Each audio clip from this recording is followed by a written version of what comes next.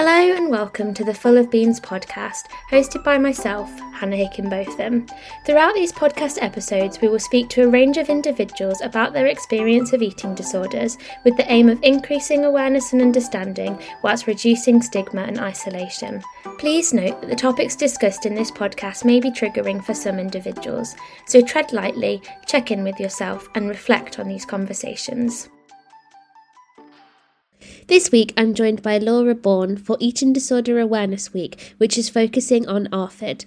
Laura is a PhD researcher who is focusing her research on ARFID, which is an eating disorder that hasn't gained much traction in the terms of research, and there's a lot of misunderstanding.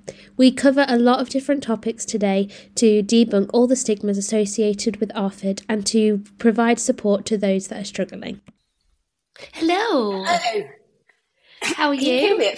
It's really weird to have earphones in. I'm good. How are you? Yeah, I'm good, thank you. Good. It's so nice to see you again. It feels like it's been such a long time. Oh, it's lovely. It has been a long time, but it's lovely to see you too. It feels like such a long time ago, but a couple of years maybe.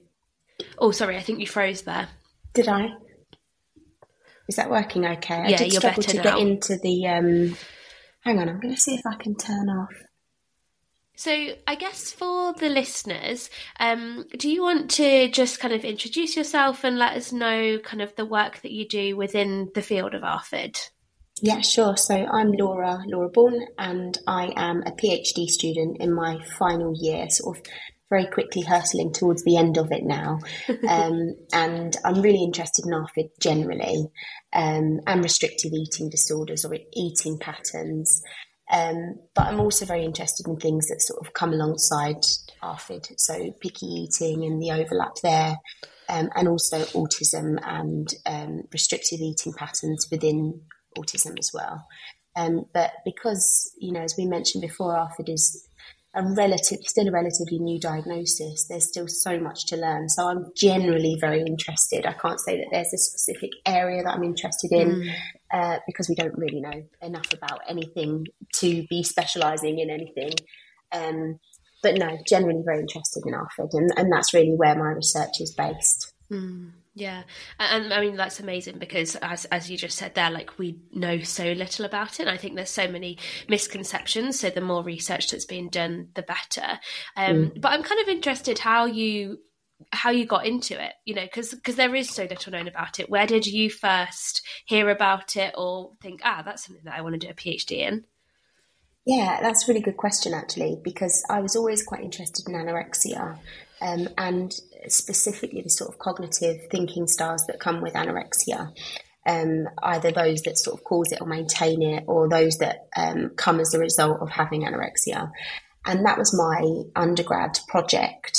And then when I decided I'd be quite interested in doing a PhD, I was also quite interested in the overlap with autistic cognitive styles as well. And I approached my supervisor, Will Mandy, and I explained that I was quite interested in this overlap between anorexia and autism. And he sort of introduced me to ARFID, funnily enough, and said he knew of somebody, Dr. Rachel Bryant-Moore, who was at Great Ormond Street at the time, who knows pretty much everything there is to know about ARFID. And I just sort of fell into it in that sense. So she explained that it was in such an early stage of research, needed work, needed attention. And I got really interested in it from there, and it sort of sparked something. I wasn't completely set on researching anorexia and autism, but certainly interested in understanding more about eating disorders and the overlap with autism. And that's sort of how I fell into ARFID. That's amazing. And Rachel to me is a massive celebrity because I did my eating disorder masters and she did a lecture for me, and I remember sitting there thinking, oh my gosh, this woman is amazing. So it's very cool that she is now your supervisor. Yeah. I guess she is amazing. I guess just for the listeners, in case people don't know, do you want to kind of explain what ARFID is? And I guess with that, I don't know whether this is the best way to do it, but maybe to think about how it's different to anorexia as well, because I think sometimes when people don't know a lot about it, there is quite a lot of confusion. Yeah, of course, yeah. So ARFID is an eating disorder, and it was introduced as a diagnosis in 2013. And it was kind of introduced to capture people who restrict the amount or type of food that they eat, or avoid certain foods, but not, importantly, not based on any cognitions relating to weight or shape or body image. So that really is the main difference between anorexia, because symptomatically they're relatively similar, so some of the manifestations, the outcomes or consequences of ARFID are low weight or significant weight loss, which obviously we see in anorexia. So there tends to be quite a lot of overlap there in terms of people misdiagnosing or misclassifying or misunderstanding it. But ARFID isn't driven by that. So just to go back to ARFID, low weight is one of the clinical manifestations, significant nutritional deficiencies, a dependence on tube feeding or supplementation, again, something you might see with anorexia. And then finally, that it has a significant impact on somebody's, what we call their psychosocial functioning. So essentially, it has a significant impact on the way that they live their life. But yeah, the main difference really is just this, what is driving ARFID. So, and I can't say that I'm an anorexia expert, and I don't know the diagnostic criteria particularly well, but I do know that that is the primary driver of anorexia, something related to that. But that's not the case in ARFID. So in terms of what drives ARFID, I suppose, is quite an important question. So first, I probably should mention that we talk about sort of subtypes in ARFID, but there aren't actually formally recognised subtypes at the moment. The diagnostic criteria offers 3 examples of features that are commonly described in the literature or in clinical practice. And so instead, we don't think of them as subtypes. We think of them just as examples of things that we often see. And these are a sensory-based aversion, so avoiding foods based on the sensory characteristics of them, a fear or phobia-based aversion, and then this kind of lack of interest in eating or lack of appetite. So I sort of see it, what we call a heterogeneous condition. I sort of see it as I don't really like the term catch-all, but it essentially captures those people who symptomatically could look similar to somebody who has anorexia, but the drivers behind it are very different. And they're the main differences, really, I think. They're kind of most obvious. Mm-hmm. Yeah. And do you think there would ever be a case, I mean, I guess it's difficult, isn't it, because all individuals are going to be different, but if somebody was presenting with ARFID and like their main sort of driving factors for their eating disorder was that like fear of the consequences of food or like a sensitivity towards different textures and stuff, but they also like had the drive for losing weight as well. If that happened, because I'm sure some people do have that because, with the society that we live in, Sure. Would they still be given an ARFID diagnosis, or would you have to look at that a bit differently? So as I understand, anorexia essentially trumps ARFID. So if somebody expresses a desire to lose weight or desire to stay at a very low weight, for example, and that's the primary reason driving their food restriction, they'd receive an anorexia diagnosis only. Okay. If they say they had severe sensory sensitivities, which meant that they only liked crunchy food, for example, and as a result they only ate 3 foods and it resulted in significant nutritional deficiencies. But in an assessment, they sort of expressed that, yeah, I do read magazines, or I look at Instagram and I quite like the idea of losing weight or something, that perhaps that would be, I suppose that would take a level of nuance in terms of clinical judgment, if they believe that the primary driver is weight loss or low weight, or sticking at a low weight, or if they think that is, as you say, just a kind of a byproduct of the society that we live in, that these people, that the driver is ARFID related, therefore they get a diagnosis of ARFID, but we acknowledge that those cognitions exist in lots of people in some way or another. Yeah. Yeah, I think it's just really interesting because I remember doing a podcast before with Talia, who had ARFID, and she said that that was something that she found kind of frustrating about the diagnostic criteria, was like no like weight concerns or anything. She was like, well, I'm still concerned about my weight. It's just not like the primary factor, which I think is why I like to highlight, you know, that with the society we live in, those thoughts unfortunately can be quite common, but like the main driving factor is around that like fear of the consequences or those sensory characteristics and things like that. Yeah, definitely. And I think that's a really important point. I'm not sure exactly what the diagnostic criteria says, but I quite like to make the point that the primary driver should be related to sensory sensitivities, lack of interest or whatever. But that, of course, weight and shape cognitions exist and they can be there as well. And I think it's unfair to assume that somebody, I mean, you do often see people with ARFID that say absolutely not. I'm not interested in fact, I'd like to put on weight. I'm not interested in that. Yeah. You do see that, obviously. But it goes without saying that people, you know, go for an assessment and they still have those thoughts and feelings, but it's just not primarily driving, say, the weight loss that they're exhibiting or, you know, the low weight that they have. Yeah, definitely. Yeah. And you mentioned when you were talking about the kind of signs and symptoms of ARFID, the kind of psychosocial consequences of ARFID. And I wondered maybe if we could just go into a little more detail about the consequences that ARFID can bring to someone. Yeah, I mean, as we mentioned before, there are 4 I guess, outcomes or manifestations, however you want to say it, within the diagnostic criteria. So somebody has to have at least one of them in order to be considered, say, for a diagnosis. And consequence-wise, low weight is quite an obvious one in children. That can manifest as kind of an inability to meet appropriate developmental expectations. So if, say, their height's not catching up in the right place, and then also things like nutritional deficiencies, and the literature sort of evidences lots of different nutritional deficiencies, some quite severe, that come as a result of not eating either enough or a varied enough diet. And then you've got the tube feeding and the supplementation, which are, you know, quite obvious ones. But this psychosocial functioning consequence is the one that is a bit of a sticking point for some people. I think because it's not that obvious to tell, you know, how much of an impact this is really having on somebody's life. And again, as we said before, it takes a level of nuance to determine whether somebody is functioning as they kind of should, but, you know, ticking along, or if it really is impacting them in a significant way.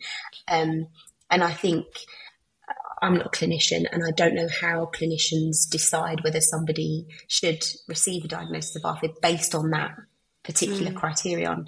But I guess it's things like not being able to, at school, for example, not being able to sit with your peers and eat your lunch because you can't handle the smells in the room, or you can't see the sights of other people's food that you don't particularly like, or at work, if it's affecting how you work or where you work, then it could mean that the individual should be receiving a diagnosis of ARFID and therefore have some support to tackle that. But that's definitely the most difficult one. I think the other 3, in terms of clinical appearance, in terms of being able to see something or measure something, they're quite obvious. That last one is the one that sort of trips people up quite a lot and does lead to quite a bit of discourse and quite a lot of discussion. But yeah, they're the 4 consequences really of ARFID. And you can have all of them, you can have just one, but there has to be at least one present. Yeah, I mean, just thinking about like the psychosocial consequences of it, I can imagine, you know, if somebody has such a limited diet or, you know, such a limited variety of foods that they feel comfortable with, just on like a social level, the impact that would have in terms of, you know, not being able to go to certain restaurants, not being able to eat certain foods, not being able to have people cook for you, that sort of thing. Like that's a massive part of your life, really, isn't it? That, you know, eating is something that we have to do several times of the day. And if that's something that, 1, is bringing you lots of anxiety, and 2, is something that you don't feel comfortable in being flexible with, then that's going to have a massive impact. And with that, I guess, that anxiety link there will psychologically make everything so much harder as well for people that are struggling with ARFID. Definitely, yeah. It can have a huge impact on so many different areas, and it might be that somebody is sort of getting by so that, okay, they don't like other people cooking for them, but they will eat their food at home and then go round to their friend's house, and they feel that they're coping okay with that. And although, they're missing out somewhat because they can't sit and socialise whilst eating, they still are being able to socialise.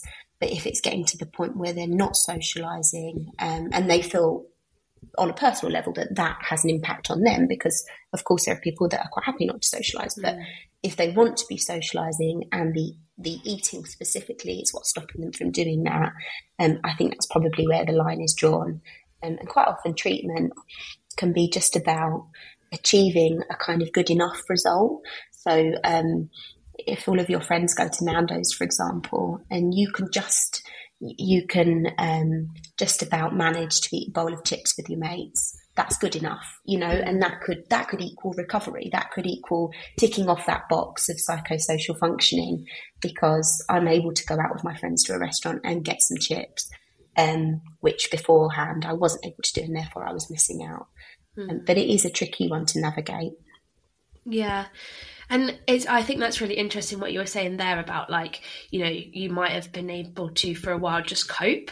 And I think that happens a lot with people, not just with ARFID, but with eating disorders in general. It's that you build up coping mechanisms that allow you to kind of, I guess, just about engage in things and just about do it, so that actually when you take a step back, you realize, this is actually having a big impact on my life. But because I'm almost semi-recovered, like that quasi-recovery, it's okay because I can still go out with my friends, I just can't eat with them. You don't feel like you're completely missing out. But often I think they're the hardest people to catch, and almost it's the hardest to recover from as well, because you're like, well, I'm still doing it. Why do I need to go to that next level? Yeah, definitely. And we see I've spoken to parents and carers, and they say they talk about their coping mechanisms, and maybe it's that their child can go to a birthday party but they don't eat, or they get there after the food's been served, for example, or leave before it's served, or they take a packed lunch with them. They don't go on holidays because it's just too much to handle, having to take a suitcase full of particular hot cross buns that their child eats, and that's it. So in the end, it might be that they can cope for a certain amount of time. Possibly the behaviours get worse, or the coping becomes just too much to bear. And that's when it tips over into that sort of clinical criteria. So I think it's really difficult to say. And I think it probably also requires the individual saying how much of an impact. And as you sort of quite rightly mentioned, sometimes you don't even realise that yourself, that it's having a real impact on your life until you step back and look at it. And the same for parents, for example, of children, particularly of ARFID. It's that sort of stepping back and saying, actually, do you know what? This is really difficult. It makes my life really quite difficult. Yeah. And that's, I think, when it tips over. Yeah. And that kind of brings me on to asking you a question that I really wanted to ask, as I think there's so much misunderstanding that things like this, it's just picky eating.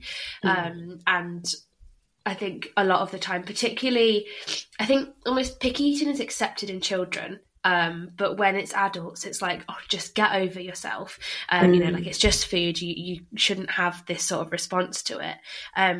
But, from what I know, ARFID goes so much further than just picky eating. And I guess from your clinical research perspective, would you mind just kind of explaining why it is more than just picky eating? Yeah, absolutely. And a real common misconception. So picky eating is technically sort of considered a normal phase of childhood development. Lots of children only eat pasta for ages, or refuse their vegetables, or will only eat from a blue plate, for example. And that's relatively normal. So lots of children experience fussiness. But generally what happens is children move out of this phase for some reason or another, whether that's, something that happens externally, sort of social motivation to sit and eat with their friends, or some kind of internal motivation, they tend to come out of that. Children with ARFID don't. And the difference is that, say, for example, when you get this horrible advice about, let them starve, or don't, just don't give them their dinner and they'll eventually eat. Actually, children with ARFID won't eventually eat, and that's when you run into all sorts of health or nutritional difficulties. So the real difference really is that picky eating is generally quite a transient phase of childhood development, and generally doesn't have too much of an impact, doesn't warrant any kind of clinical attention. Obviously, it's important to keep an eye on it, but the sort of general advice not to put too much pressure on kids, and try to give them their accepted foods and try to get as much nutrition into them as you can in whatever form, whereas ARFID children are the sort of children that do need clinical input, and it does warrant clinical attention. And I suppose identifying the difference between that is where the research is headed at the moment, just trying to decide where is that line between the children who are probably going to grow out of it and don't really need any kind of attention focused on it, and where are the children who do need that attention focused on it because it could lead to some significant health problems. And do you have any thoughts on how you do distinguish that, or is it kind of just a waiting game to see if they... Because I don't like the idea of we'll just wait to see if they grow out of it, because then obviously you're putting somebody in a vulnerable position of, one, it could get worse, and two, it kind of makes it sound like ARFID is something that then you could grow out of. Yeah, definitely. I don't think that's sort of the right... Maybe I gave the wrong impression there. That oh no, sorry, that not you. No, that wasn't you. I understand. I just want to make it clear. Don't just wait for someone to grow out of it. Or start having some really horrible difficulties. No, definitely. I don't know how you would determine. I suppose it's looking out for ARFID specific symptoms. So things like these drivers we talked about earlier. Does their pickiness seem to be stemming from some kind of sensory difficulty, or some kind of cognitive rigidity? So particularly in autistic children, but not always, but you might see that they are particularly fixed on having the same meal every day. And then so looking, I suppose, at the drivers and seeing if that is feeding into the pickiness. So it's not just a case, I don't really want that tonight, or I would like pasta again. And then I suppose the big thing is looking at the consequences. So, if your child is very low in weight or is losing weight quite rapidly, if you're noticing the effects of some kind of nutritional deficiency, or, as we spoke about before, the difficult one of, is it having a significant impact on their life? And I think I want to use the word, is this having a kind of persistent impact? But that's quite difficult because, as you say, it sort of requires you to sit back and wait and see, which doesn't feel right, doesn't feel very nice. But just keeping an eye out for these signs and symptoms, and maybe engaging with healthcare services if you think there's a significant difficulty there or a consequence. But generally with pickiness in childhood, particularly sort of early childhood, preschool and between, I don't know the exact ages. I don't think they're really delineated, but, maybe 3 to about 6, if they're experiencing fussiness, but they won't sit and eat their dinner, but they'll quite happily have cake and ice cream afterwards. So they're getting calories, which is lovely, and they're getting nutrition. So that's great. If that tends to be the pattern, then keep an eye on it, but step back a little bit. But again, I'm not a clinician, and, I wouldn't like to say that that's definitely the right way of doing it, but just looking at it from a sort of logical perspective, I guess it's a case of judging how much of an impact it's having on their life. And if it's not really having an impact on their life, they're just being fussy for the sake of being fussy, or because, we don't know the biological underpinnings of this fussiness phase, then you can generally take a step back. But ARFID clinically looks very different, and the consequences are really where it sits. Yeah. No, I think that's a really good sort of overview, and maybe thinking of like the severity of their food choices and things like that. You know, like you said, if it's just, you know, oh mum, I don't want that today, or like, you know, a bit of a sort of phase of not wanting a certain thing compared to like an actual fear of what's going to happen if they have to eat something. I did just want to pick up on as well, because I think, I mean, I was having a little read around before we did this episode together, and we kind of mentioned it quite a lot already, but it definitely feels like there's more research being done in children and adolescents than there is in adults. But I think, you know, I mean, I've spoken to people that are adults that have ARFID as well. Does it look any different in adults, or is it the same in adults, just maybe not as recognised? I don't know. I'm not sure why the researchers maybe focused on children more than adults. Yeah, it's a strange one, and I think possibly because in terms of the underpinnings, or these like etiological underpinnings of ARFID, they would tend to stem from a very early age. Right. So sensory sensitivities, I suppose, the presentation would first appear quite early on. You'd start to see that your child perhaps didn't like wearing certain clothes, didn't like certain foods on their plate or whatever. So maybe that's where this focus on childhood comes from, and also the emphasis on sort of nipping it in the bud, I guess, you know, early intervention, early identification. So that's really where it comes from. But of course, ARFID, although it's only been around as a diagnosis for about 10 years, it's always been there. You know, there are plenty of older children and adults who have lived with these symptoms for forever, you know, for as long as they can remember, I imagine. In terms of the literature, I don't know. I'm not particularly up to date on the adult ARFID literature. I don't know if the presentation is very different.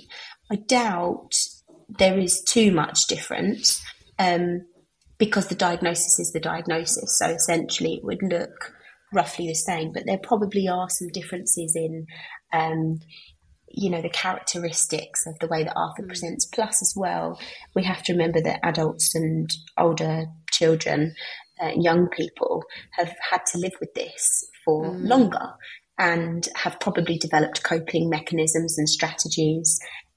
So we sort of have to factor in the fact that they've not had the validation of a diagnosis, or even of a diagnostic term, even if they hadn't been diagnosed or haven't yet been diagnosed, but they feel they can attribute their symptoms to ARFID.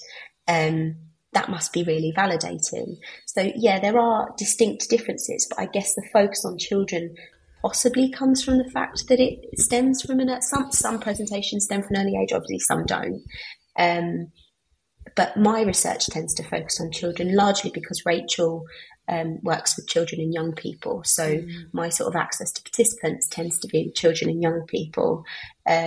But there is a huge focus in the literature on children and young people, strangely. And that might also stem from the fact that prior to it being ARFID, in our previous diagnostic manual, it was focused on children only. The diagnosis, it wasn't called ARFID, but the symptoms that captured it were focused on children, I think under 6 maybe, just off the top of my head. And then above that, they didn't meet the criteria for it, whereas now we recognise ARFID as a lifespan disorder.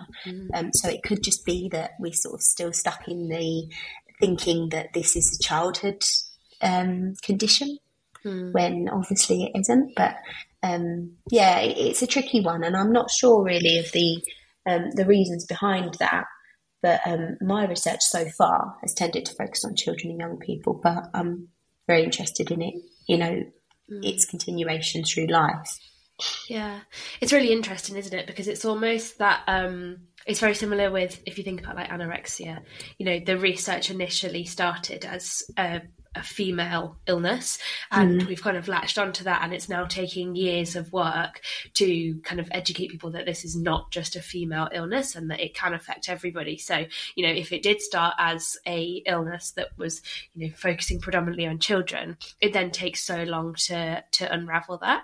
And I think another thing that I wanted to pick up on and talk to you about was, so you kind of mentioned, like, you know, if an adult has had it for a long time, they've probably developed coping mechanisms and things like that. And it made me sort of think of like the whole masking that people do with like neurodiversity, things like autism and ADHD. And I wanted to talk a bit more about the link between ARFID and autism, which you kind of mentioned at the start. Because there's a lot of research that, you know, suggests the link between ARFID and autism. But I'm worried that once again, we're going to go down this path of, you know, like ARFID is a childhood disorder, then, you know, you only have ARFID if you're autistic. And I just wondered if you'd done any research on that, or knew of any research to suggest whether that was true, or whether you can have ARFID without autism. Yeah, definitely. That's a really important point. And I think I try to make a big deal really out of saying that although ARFID appears to be quite common in autism, you don't have to be autistic to have ARFID. And I think that's a really important point. And I suppose this sort of misconception stems from the fact that there seem to be these sort of transdiagnostic features, so things that occur across both conditions. So we see these sensory sensitivities. We also see interoceptive differences, which are things to do. Your interoception is your kind of ability to recognise and respond to internal body states. So with food or eating, that could relate to, say, hunger and satiety. We see differences in those in people with ARFID and autistic people too. But then also other factors, which we touched on earlier, these sort of cognitive differences. So we often see this preference for sameness or cognitive rigidity, intense interests and behaviours. So all of those things that we see in relation to autism that could foster difficulties with eating. So I suppose it makes sense that people assume there's this term, you know, autistic eating, which it kind of assumes, I suppose, that if you're autistic and you have difficulties with eating, then that's kind of the way that it is and you've got to get on with it. But of course, that's not true. And it may be that you have an idiosyncratic diet, that you have particular preferences, but that you tick along quite nicely. But if the eating disturbance warrants additional clinical attention, so say that you experience certain differences in the way that you eat because you're autistic, but then on top of that, you have particular eating preferences that are causing some kind of significant difference in the way that you live your life, for example, or your health. That's, I think, when ARFID can be diagnosed. So, there is an overlap. We know that eating problems generally are really common in autism. So, you know, lots of reasons, oral motor delays, rigid food preferences, that sort of thing. But ARFID absolutely isn't, exclusive to autistic people. And similarly, you could be autistic and not have ARFID. So there's a definite overlap there. But I don't really like the idea that people assume that the two go hand in hand, because they absolutely don't. We don't have specific sort of prevalence figures or anything like that. But we do understand that it's probably quite a prevalent and impactful problem for autistic people. We just don't know exactly how prevalent it is. Yeah. I don't know whether this is a controversial opinion, but I just have a massive hatred for, you know, when something is like commonly occurs, when it's like, ARFID commonly occurs in children and with people with autism, and then it's like, okay, so that's okay, because, you know, you're trying to highlight people that may be more vulnerable to that condition, but equally now, like, every single person that doesn't fit that criteria of being a child or being autistic, you're going to be less likely to think that they have ARFID, and therefore it might be overlooked. And I just think that it's just not helpful in any realms, because you could say, but it makes diagnostics easier, but actually it could make diagnostics harder, because you could misdiagnose somebody, or, you know, if they don't meet the criteria, think, well, they can't possibly have ARFID because they're not autistic. And I really liked what you said about, you know, if somebody has autism, you just automatically think that if they have eating difficulties, that's just something that they have to cope with. And this is something I spoke about on a podcast a few weeks ago. I can't remember who it was with, but we were saying how rather than saying like, oh, I have autism, therefore like I have to deal with these eating difficulties, it's about like leveraging your autism in a positive way. So, rather than saying, oh, I have autism, so I have to eat in this ritualistic way, it's like, how can I use my autism to better my recovery rather than let it impact my recovery in a negative way? And I've been so worried about saying that for so long, because I'm like, oh my God, I don't want people to think that I'm like, minimizing their experience or disrespecting them or anything. But then actually saying it, I was like, no, that is true. Like, why should you let something negatively impact you? You would never say, I can't think of an example, but like in everything, use that to your advantage and make a positive out of it rather than letting it negatively impact, the way that you have a relationship with food. Definitely, and it sort of relates to autism generally, really, because there are people that sort of assume that autism is a negative thing, and actually it brings so many wonderful strengths as well.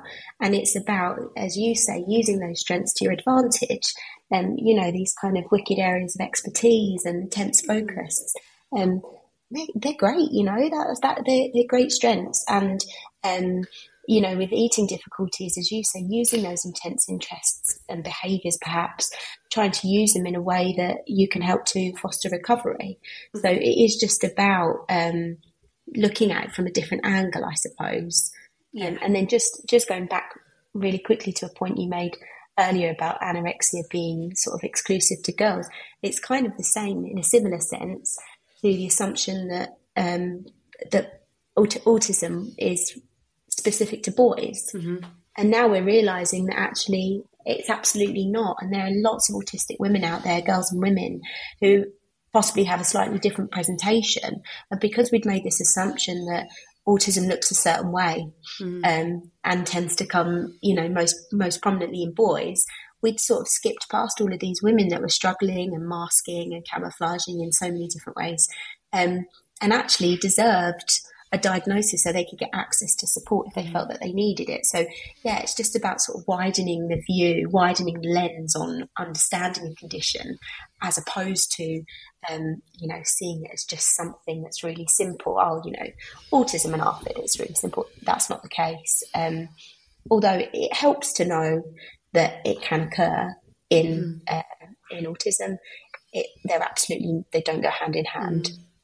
Yeah, absolutely. No, and I think you're so right. I think that's the problem with sort of the brushstroke, this is common in this kind of population, is that then people get missed. And that can be then so detrimental for people. And I think also what you were saying about, some characteristics can be really great. I think one thing I have been trying to do is, so I'm currently going through a potential ADHD diagnosis, and my therapist was saying, it's amazing because your brain is an amazing place because you are able to be creative and think of all of these things. And I'm like, I get that.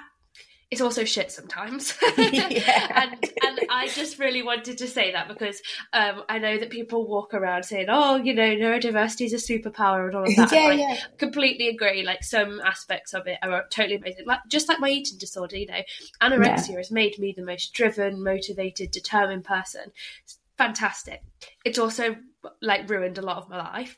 But I think it's being able to flip that and think, okay, these skills, these talents that I have could potentially cause a negative. But now that I'm aware of them and now that I know them, I can use them in a better sense. And, now I've found a career that I really enjoy, and that allows me to use my brain in a specific way and be motivated and hyper-focused and very organized and all of that. But I had to shift my mindset of being rather than letting this destroy me, I'm going to have a positive, which takes time, and it's hard to do that.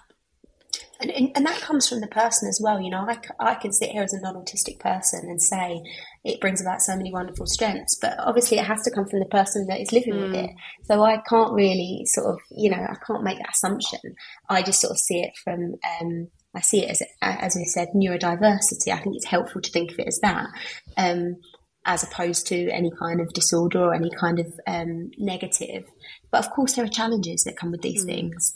And it's, I suppose it's a part of your identity. You don't lose a diagnosis of autism or ADHD.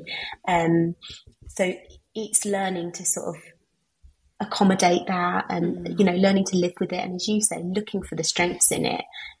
But that has to come from the person, and sounds like you're sort of on your way to recognising that and integrating it into your life in a positive way. Yeah, absolutely. And I think that's the power of a diagnosis, isn't it? It doesn't have to be a negative. It can allow you to sort of like be, oh, that's why my brain does that, and fully embrace it. Definitely. And one thing I just wanted to ask you about as well was treatment. And I know that you've been doing some research on the barriers towards treatment. So I think it'd be really cool to chat about that and kind of how we can overcome those barriers. Yeah, definitely. Yeah, as you say, I've been doing some qualitative research with parents and carers of children and young people with ARFID. And a really central theme in the interviews that we did was that getting access to treatment is just so difficult. And it's for various reasons. So there was a lack of understanding from healthcare professionals, such as GPs and health visitors and school nurses. And that's not necessarily their fault. It's just because there's this real lack of training with ARFID because it's relatively new, relatively unknown. And then they found that practitioners were brushing them off, as we've said, as picky eating. Or wrongly classifying it, for example, as anorexia, because we discussed earlier the clinical overlap somewhat. If you don't know what ARFID is or you don't know very much about it, it makes sense that you might assume somebody has anorexia.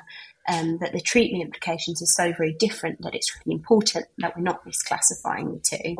And then there's also issues, barriers to accessing care, simply because of the absence of what we call referral pathways, because so many NHS services aren't currently commissioned to treat ARFID. So actually, even if you go to a GP who knows what ARFID is, who feels quite confident to refer you on to somebody who could help you, there's not really anywhere to send them usually. So there are some real sort of difficulties with accessing care. And then, of course, on top of that, you've got a sort of a lack of awareness amongst the general population as well, which doesn't help. And I suppose acts in some way, in a direct way, to accessing appropriate care. So quite a few of the parents said that they'd felt judged and quite isolated. There was quite a bit of parent blaming, some really awful things, all really stemming from people just not really understanding, just thinking that they should be harsher with the child or, put their foot down. If they won't eat it, they won't eat it. But actually, that's not really the case. So, yeah, lots of different reasons why people are struggling to access care. And it's a really, really big problem, I think, unfortunately, for various reasons. Yeah, I think that like stigma and misunderstanding is so prevalent. And I think you only have to, if I just think of experiences where, somebody's been a picky eater or, somebody's assumed that they're a picky eater. And, comments like, it's poor parenting or, you're an adult, grow up and just eat it and stuff. And it's so minimizing, and comments like that would then make you think, well, I don't need support for this. I just need to snap out of it. I just need to get on with it. And I think especially for adults with this being such a child focused illness, it must be so difficult. It's almost like we were saying before, a man going to an eating disorder service, the services are not kind of designed ready for them. So then, that then puts people off. But I guess with that in mind, sort of what's your thoughts about the future for treatment? I think quite drastic things, it sounds like, need to happen, but where would you like to see the change happening? Yeah, I think the key thing is that currently there aren't any NICE guidelines for assessing or managing ARFID, which kind of makes sense because you need some real sort of hardcore evidence-based research to back up guidance, that's going to that's going to be sort of sent around to all sorts of practitioners. So that makes sense. So I think that research needs to focus on trying to establish some guidance to help practitioners manage, especially those who are the sort of first point of call. So as we say, GPs, health visitors, those sorts of people. Even, as simple as a slide in, I don't know what sort of training GPs have, just generally sort of updated training as they go throughout their career. But, a slide in a PowerPoint presentation that says, this is ARFID and these are the consequences, look out for this, that sort of thing. Or posters in GP surgeries so that parents who are really struggling with their children can't figure out what the issue is. They've never heard of ARFID. They don't know what it is. But if there's a poster that says, could your child have ARFID? It sort of alerts them to that term so that they can go off and if they need to do their own research. So, and again, with the NICE guidelines will come hopefully more funding. I think there is funding in the pipeline. I think that it's something that is being focused on in the efforts of the NHS. So I do think that we're headed in the right direction, but currently it's not in the right place. And that means that lots of people are struggling to get access to that care. In terms of getting access to treatment, that's really where we need to go. In terms of treatments that are currently being used, the main thing I think with ARFID is this sort of multidisciplinary input from lots of different specialists in areas of care, medical monitoring and nutritional input, and similar to other eating disorders, really. So they're sort of doing well, as far as I understand. Again, I'm not a clinician, I don't work clinically, but as far as I understand, helping individuals with ARFID to achieve this sort of good enough situation, good enough outcomes, so they can go off and live their life and lose the diagnosis of ARFID. That's all headed in the right direction, but it's really getting the bums on seats, as they say, getting people in front of the right people, and hopefully not in front of the wrong people. By that, I mean, going through an anorexia protocol, an anorexia treatment, which could potentially send them off in the complete wrong direction.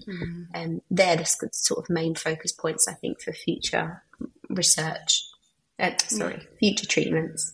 Yeah. I just want to ask about, so you said, to get rid of the ARFID diagnosis, the I guess aim of the treatment is that good enough. So does that mean that somebody's still going to struggle with food? It's just they'll kind of manage it in life? Yeah, so I think the main thing is that, say they experience nutritional deficiencies, that you help them to restore those so that they're not struggling health-wise, and weight restoration, so all of these sort of outcomes, you target those, and essentially just try to get them to a point where they can live a relatively normal life. And for the majority, there'll be people, particularly for these sort of sudden onset cases, so the acute onset, like a choking incident or a vomiting incident or fear of contamination, say related to COVID, for example, you see those, and it may be that with some sustained and specialist input, they can completely lose that fear or that phobia and go off and live a pretty normal life. But for the people who have inherent sensory difficulties, or as we said earlier, the interoception difficulties, they're probably never going to lose those. They probably always will struggle to sort of tell when they're feeling hungry, for example. But if treatment can help them just to stay at a relatively safe weight, and that they're getting the right nutrition in their diet, that's all that really, as far as I understand, all that really matters. And obviously, closely monitoring the situation in case they fall back into that. But yeah, I think it's just a case of it being them being in a safe place health wise, and also psychosocially, that they can function with friends and colleagues or family.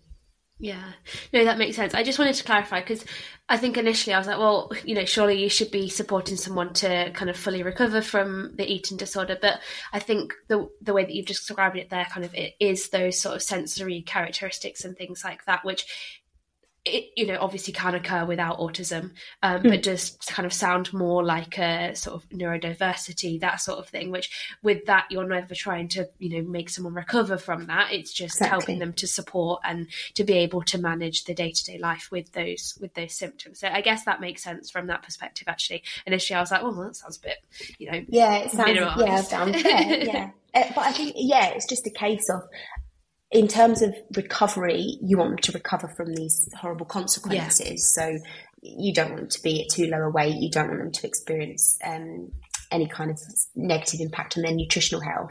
You want to restore that. But the likelihood is that they will probably always have a different relationship or differences in the way that they eat or differences with food. But it's just, I suppose, a case of learning techniques that help them, as we said earlier, exposure therapy, for example, so that they can eat some chips with their friends in a restaurant. They don't need to go there and be struggling to choose between 5 things on the menu. But if they go somewhere where they know they can eat chips and they like them, that's good enough. And therefore it's not having an impact on the way that they live their life. So I think, like the consequences are important to treat fully. But the actual sort of underlying issue there, possibly in maybe the majority of cases, won't always go away completely. Yeah. And I just want to finish by asking you, because I'm aware that we've said that there needs to be more training for GPs and things, which I completely agree with, but I don't want to put people off going to their GP to get support. So if somebody is struggling or is worried about somebody struggling with ARFID, what would be your advice for them for the next steps? I think exactly, as you just said, it's probably your GP, or if your child's quite young, your health visitor. If their child's in school nurses. So these common sort of healthcare practitioners who you would go to for any kind of issue. As I said, it's a really important point that we don't want to put people going to their GPs, because I should probably point out that we also spoke to parents who had really good experiences with GPs, and were referred straight on. And as I said earlier, it's not always the case that GPs don't understand or have a lack of awareness. Sometimes it's just a case that they can't do anything, unfortunately, which is a real shame. But I think going to a GP and essentially going there with the knowledge that it could be ARFID is really important, because quite a common thing that came up was that parents just, they were at a complete loss as to what to do, and they'd never heard of ARFID, and by some sort of stroke of luck they stumbled across this term.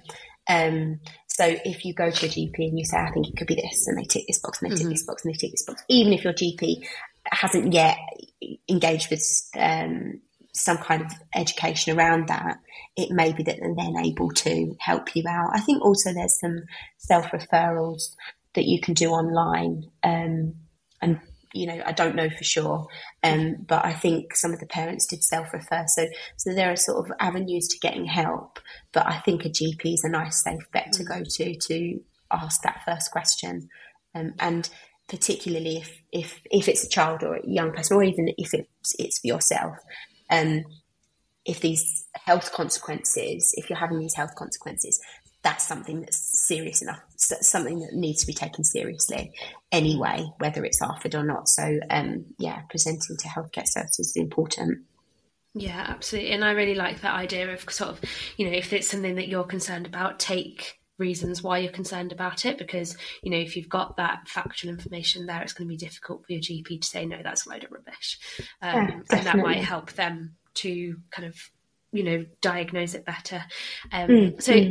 Thank you so much, Laura. It's been so lovely to have you back on thank you. To talk about ARFID again.